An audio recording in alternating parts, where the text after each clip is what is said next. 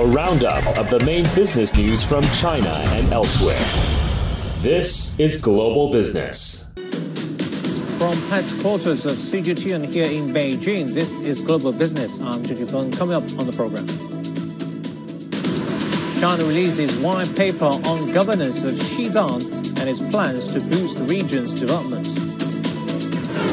The China International Import Expo concludes with over 100 cooperation agreements and 600 intent of cooperation agreements. And the Financial Street Forum also concludes with China emphasizing that finance is meant to serve the real economy, addressing 400 financial executives from over 30 countries.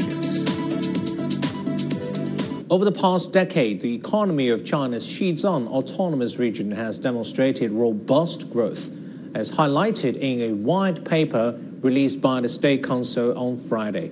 From 2012 to 2022, the region's gross domestic product surged by 128%, reaching 213 billion yuan, or about $30 billion, with an average growth rate ranking at the forefront among all provinces in the country.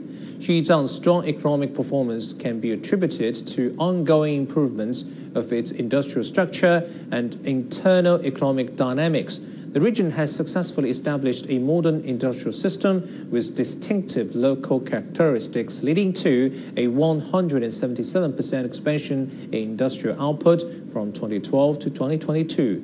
In terms of foreign trade, Xizang engaged with 95 countries and regions in 2022, with a total foreign trade volume reached 4.6 billion yuan, over $600 million. The China International Import Expo offers not just a valuable opportunity for countries around the world to present their products in the Chinese market, but also serves as a platform for various provinces and regions within China to highlight their unique local specialties and explore potential avenues for growth. Zhao Xuetong provides more insights on this.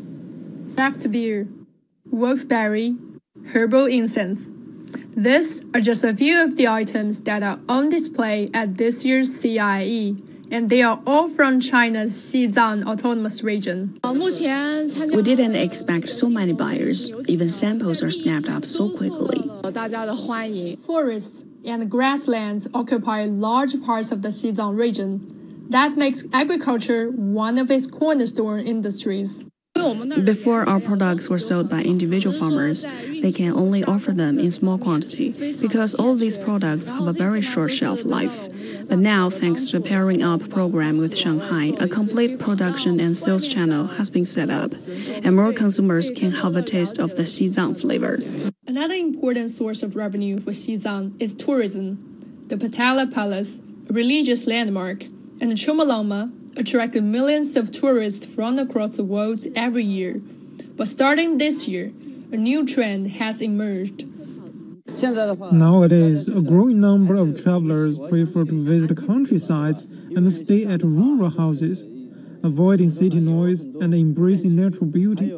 That has greatly helped improve the livelihood of local residents. Government data shows that rural areas in Xizang attracted more than 12.7 million tourists in 2021, generating 1.6 billion yuan in revenue and creating 64,500 jobs for farmers and herders. Analysts say, as China opens wider to the outside world, more growth opportunities are waiting to be tapped in the region. Du Zhongyan, Zhao Xuetong, CGTN, Shanghai. More discussion on the Xizang Development White Paper released by the State Council. We are joined by Chu Qiang, a research fellow at the Beijing Foreign Studies University. Thank you for joining us. How can Xizang take advantage of local resources and trades to maintain its fast growth? What we know about Xizang is its farming and tourism. What else industries can it develop? Well, everybody, when they talk about Xizang, probably in their impression is a very mysterious place, very, very far away, and very high up in there. But if you go to Xizang, you probably will change your impression like what I did last time when I was in Xizang. I found those places have more people than you expected, and also they have more listed companies per capita than also you expected and imagined. And the price there is really, really high. And a lot of people are saying, well, Xizang probably are very famous for, agriculture industry, livestock raising, as well as the tourism, right, and the culture industry. But you have to know one of the biggest industry there is mining industry, especially with the renewable energy has been developing really fast. They have the white gold, which is a lithium mine, as well as they have the hydropower, really rich resources with the Yaluzang River region, as well as they have very good resources in the traditional Chinese medicine or Xizang medicine. Also, they have some other industries. So this can contribute to the real growth point in the new period of time. Very interesting. How can Xizang attract foreign investment because it's landlocked and boost foreign trade? Well, number one, I think Xizang used to be a further away place, but right now we have the Xizang Railway. We have Xizang Railway really linked Xizang to the inner part of the China and to the coastal region directly further. And also, I think all the national policies, favorable policy towards the foreign investors also apply to Xizang. I think the recent government, policies really made that very clear. And by this year, I think Xizang has already seen like 30% more in foreign investment. They actually been using 20 billion of the foreign investors this year. Lots of international brands have actually been investing in Xizang. For example, the beer company Casper, and also we know that the Botsweiler has also tried to invest in Xizang because they have the best water, from the mountain glacier to build their beer factories in there. So I think more investors will come. Very interesting. Thank you so much for your insights, Mr. Zhu Qiang, research fellow from Beijing Foreign Studies University. Now to our special coverage of the CIIE. This event provides an outstanding opportunity for foreign companies to enter the Chinese market and leverage advantage of the country's development. The CIIE has established itself as a crucial platform for China to transit from a traditional exporter of goods to a demand-driven, service-led, digitally powered economy. My colleague Michael Wang is standing by in our studio in Shanghai's Bond to wrap up our comprehensive coverage on the final day of the event. And welcome everyone to our special coverage of the 6th China International Import Expo. Now, as Jim Feng mentioned, today marks the final day of the CIIE. This year's CIIE is the largest ever. Over 400 new products, technologies, and services were unveiled. Now, as the first CIIE post-pandemic, participants in the opening ceremony nearly doubled. In this year's CIIE also saw the U.S. government participating for the first time at the federal level. Now, on the final day of each year's Import Expo, the event tallies up the numbers in terms of total intended deal values and more. Our Wang Tianyu is here with this year's CIIE results. Hi there, Tianyu. So what are the highlights from this year's Import Expo? Well, Michael, first of all, as you mentioned, the most important data of the CIIE, the worth of tentative deals for one-year purchase of goods and services, was just released an hour ago, and it is $78.41 billion US. And the number is a record high. It is 6.7% higher from that of last year. And now as the expo is concluding, as you can see, people are gone. And let me brief you what was happening in the last several days. This annual Import Expo has attracted 3,486 enterprises to come to the event, and they are from 128 countries and regions, and 289 of them are Fortune Global 500 companies. They were here to show their products and services to the Chinese buyers and sign contracts with the Chinese partners. From November the 5th, as I stepped into the huge venue, I have seen so many enterprises coming to the CIIE every year since it began in 2018. And I have seen global businessmen shaking hands and signing contracts with each other. And I have also seen many audiences trying out the latest technological products here. And one thing I want to mention is that a major part of this year's expo focuses on consumer products. And I was eager to know how much confidence those foreign consumer products manufacturers have on Chinese market. And take a look at this report. China's consumption is critical to its economy. At the CIIE, overseas consumer products manufacturers are showing their confidence on China's consumer market through their actions. Japanese casual wear retailer Uniqlo has opened over 40 new shops in China so far this year. As a four-time CIIE exhibitor, Uniqlo has again brought its trendy designs and latest fiber techniques to the expo this year, as they have noticed their Chinese customers put more value on quality and functions. China is the second largest economy globally and serves as Uniqlo's second largest market. We have great confidence in the Chinese market due to its huge middle-class population, as well as its increasingly open business environment and emphasis on innovation. These factors present new opportunities for our future growth. Danish dairy company Arla Foods has been in the Chinese market for more than a decade, but the strong buying power of Chinese consumers still often surprised them. We brought it over to China to do a test. It sold 100 times higher than the target that we set, and we were stunned by the sale. Arla Foods has never upset any session of the CIIE in the past 6 years. The platform has helped the company better understand its Chinese customers' preferences. We recognize that Chinese consumers are very different to European ones. Some needs will be very similar to European ones, but some aren't. So it's finding that balance of which products will work or which products we need to do Chinese flavors of or change for the Chinese market. The dairy producer said it maintains its standards for quality high everywhere in the world and will keep itself firmly rooted in China. And speaking of consumer goods, a global consumer goods giant Unilever has now attended every single CIIE. For more, I'm joined by Jasmine Deng, Head of Communication and Corporate Affairs of Unilever North Asia. Jasmine, welcome to the program. Thank you for joining us. Nice to meet you. So 6 years in a row for Unilever at the Import Expo. Jasmine, what is Unilever highlighting at this year's event? Yeah, actually CIIE is a remarkable platform for international trade and global cooperation. So this year, I can see the overall scale has reached new heights. And actually, we are quite excited to meet some old friends, also collaborate with some new friends as well through this platform. And also, through CIIE, I firmly believe this promising market has driven the vitality into the fast-moving consumer goods sector. Yeah. And Unilever, as you mentioned, has already participated in CIIE for 6 consecutive years. And this year is quite unique because 2023 actually remarks 100 years anniversary of Unilever China. Wow. So I really want to highlight something with you.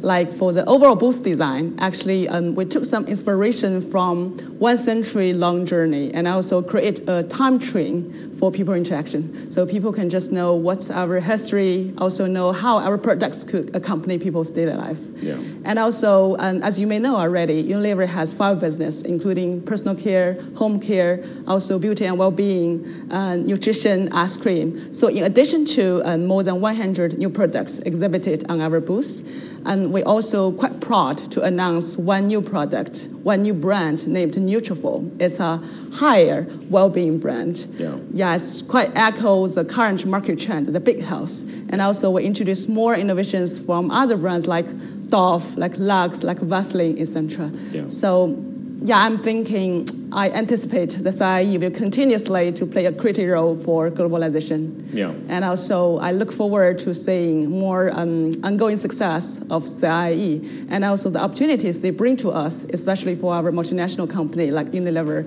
We could bring more innovations from global market to Chinese consumers. Yeah, and besides showcasing products at your booth at the CIIE, Jasmine, you're also highlighting elements when it comes to corporate social responsibility as well, right? So what is Unilever doing on the CSR front here in China? Yeah, thank you for this very nice question. Yeah, for this question, I have to mention that we have been dedicated to more than only business growth. Actually, social responsibility is our core value. We are truly making great efforts to making positive impact to the society. So up to now, we have already contributed to more than 300 Hope Project initiatives, also offering the training to more than 6,000 teachers, also benefiting more than 1 million students as well. And also, besides that, I think it's a very important thing for us is every year in the past 5 years, we introduce many innovations from global market and also collecting the feedback from consumers, local consumers at first hand.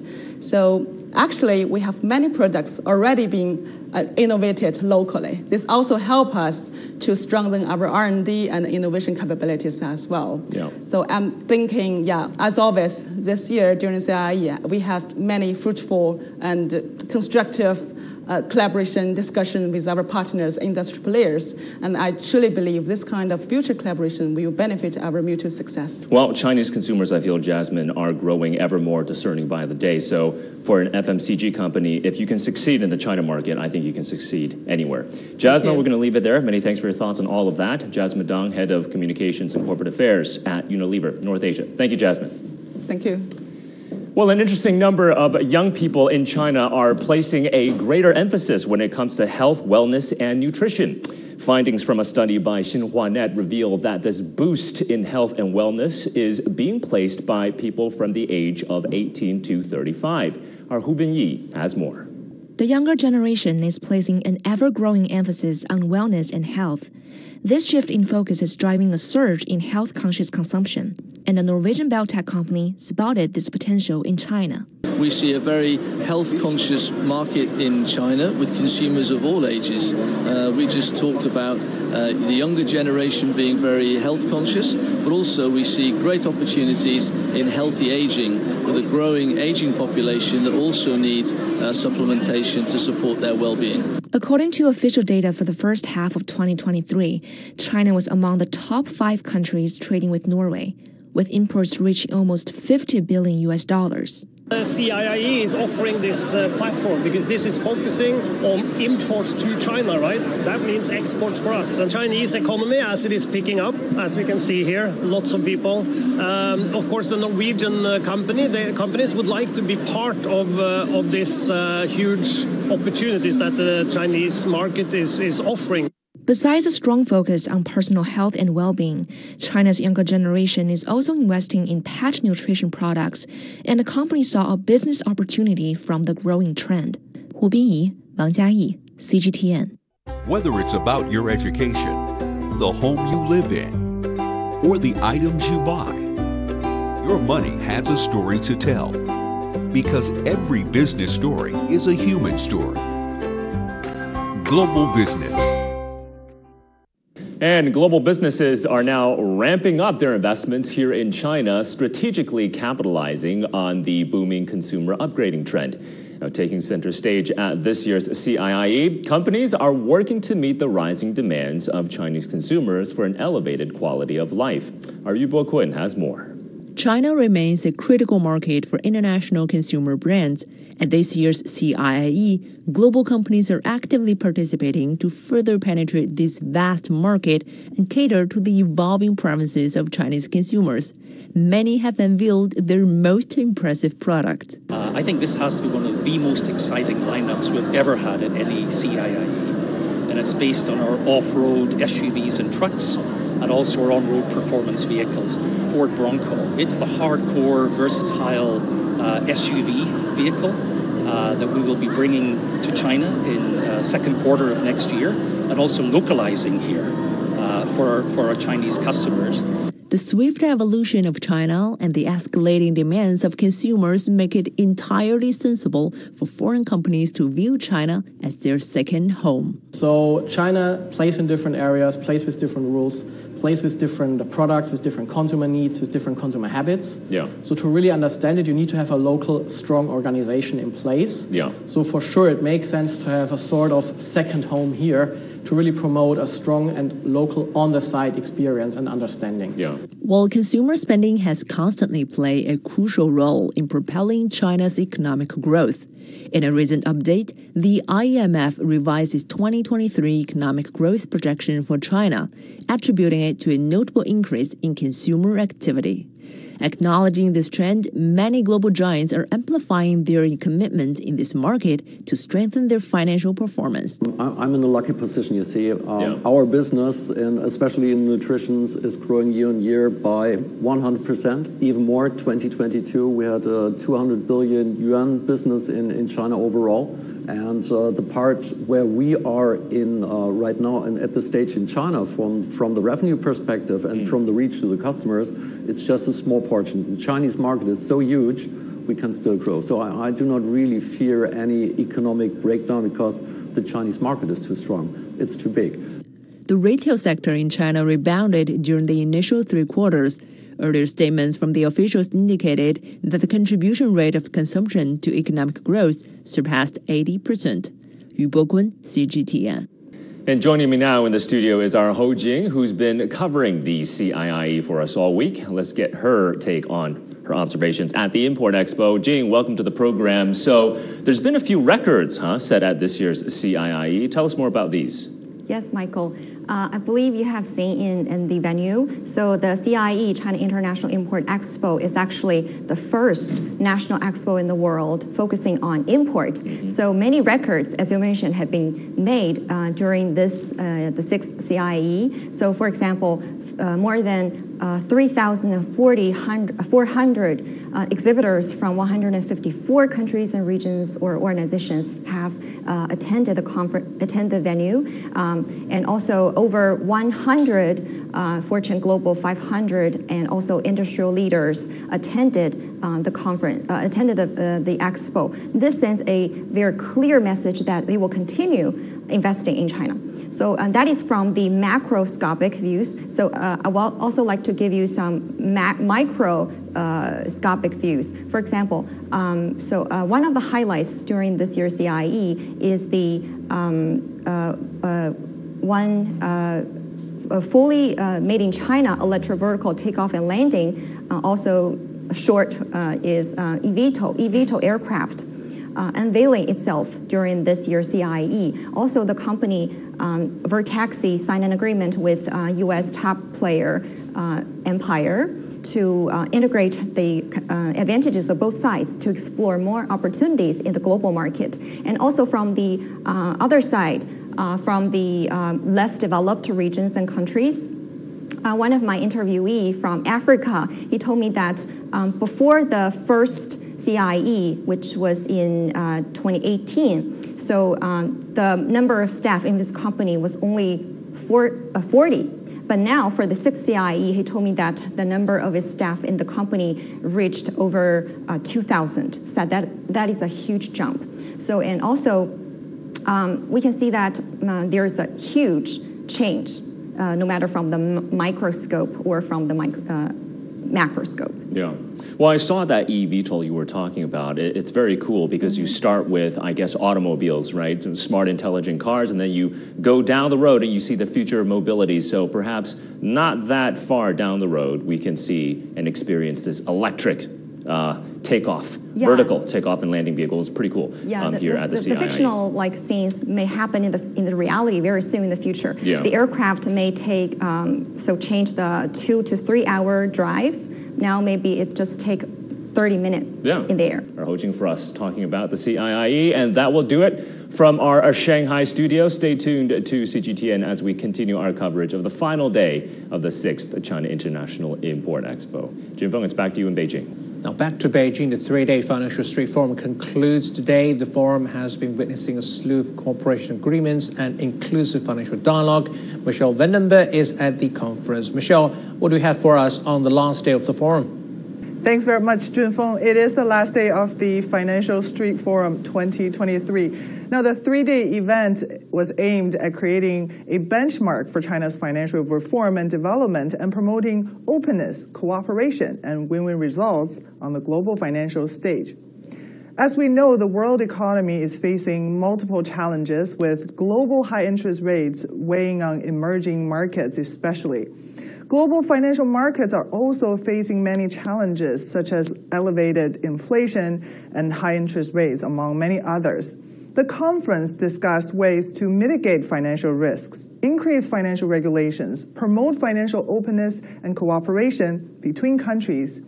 And it also discussed how the financial sector can better contribute to global economic recovery. The closing ceremony this afternoon, themed at strengthening financial cooperation towards a bright future, is happening right now as we speak. 10 major achievements at the Financial Street Forum was just released. Earlier today, I spoke to IMF Senior Resident Representative in China, Stephen Barnett. He talked to me about IMF's outlook of the global economy, the major challenges facing the world economy, and the reasons behind IMF's recent update of China's growth forecast. I think the first thing when we look at the global economy, I think of one word, which is resilient. And it's good to be resilient, but actually if you look up resilient in the dictionary, one of the meanings is the ability to recover well from misfortune. The second point is when we look at the outlook, and the chief economist of the IMF said the global economy is limping along, not sprinting. And what do we mean? If we look, global growth in our latest forecast goes from 3.5% last year, 3% this year, 2.9% next year. These are not really strong outcomes. First, compared to the average for the 2 decades before the pandemic, that was 3.8. So 3 is not that good. A lot of scarring in the global economy, meaning output is well below the pre-pandemic levels, or the trend level. If you think about it, usually when there's a shock, you grow faster afterwards to catch up. So instead of growing faster, we're actually falling further behind. And the third point on the outlook is that even if you look in the medium term, and for the IMF, medium term is 5 years, it's the lowest forecast we've had for 5 years out since the 1990s. So we also forecast medium-term growth at 3%. What changed? We just published our forecasts in late October, but one thing changed is just this week, we increased our forecast for China's growth.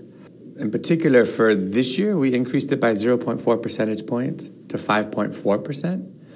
And for next year, we also increased by 0.4 percentage points from 4.2 to 4.6. So we see growth in China this year at 5.4, next year at 4.6. And if you do the math, that means that this year, China is going to account for around 1/3 of global growth. Could you elaborate a little bit on the increase in your forecast in China this year and next year? What's behind that increase? I think there's 2 big factors behind the increase. One is the data. I think the Q3 data was a bit stronger than we had been expecting, so that mechanically is going to raise our forecast. And then the policy environment. We have seen the government announce the $1 trillion in new bonds that can be used to increase activity both this year and next year. So it's those 2 factors together that lead to the upgrade. We'll wrap up this edition of Global Business. I'm Jun Feng. Bye for now.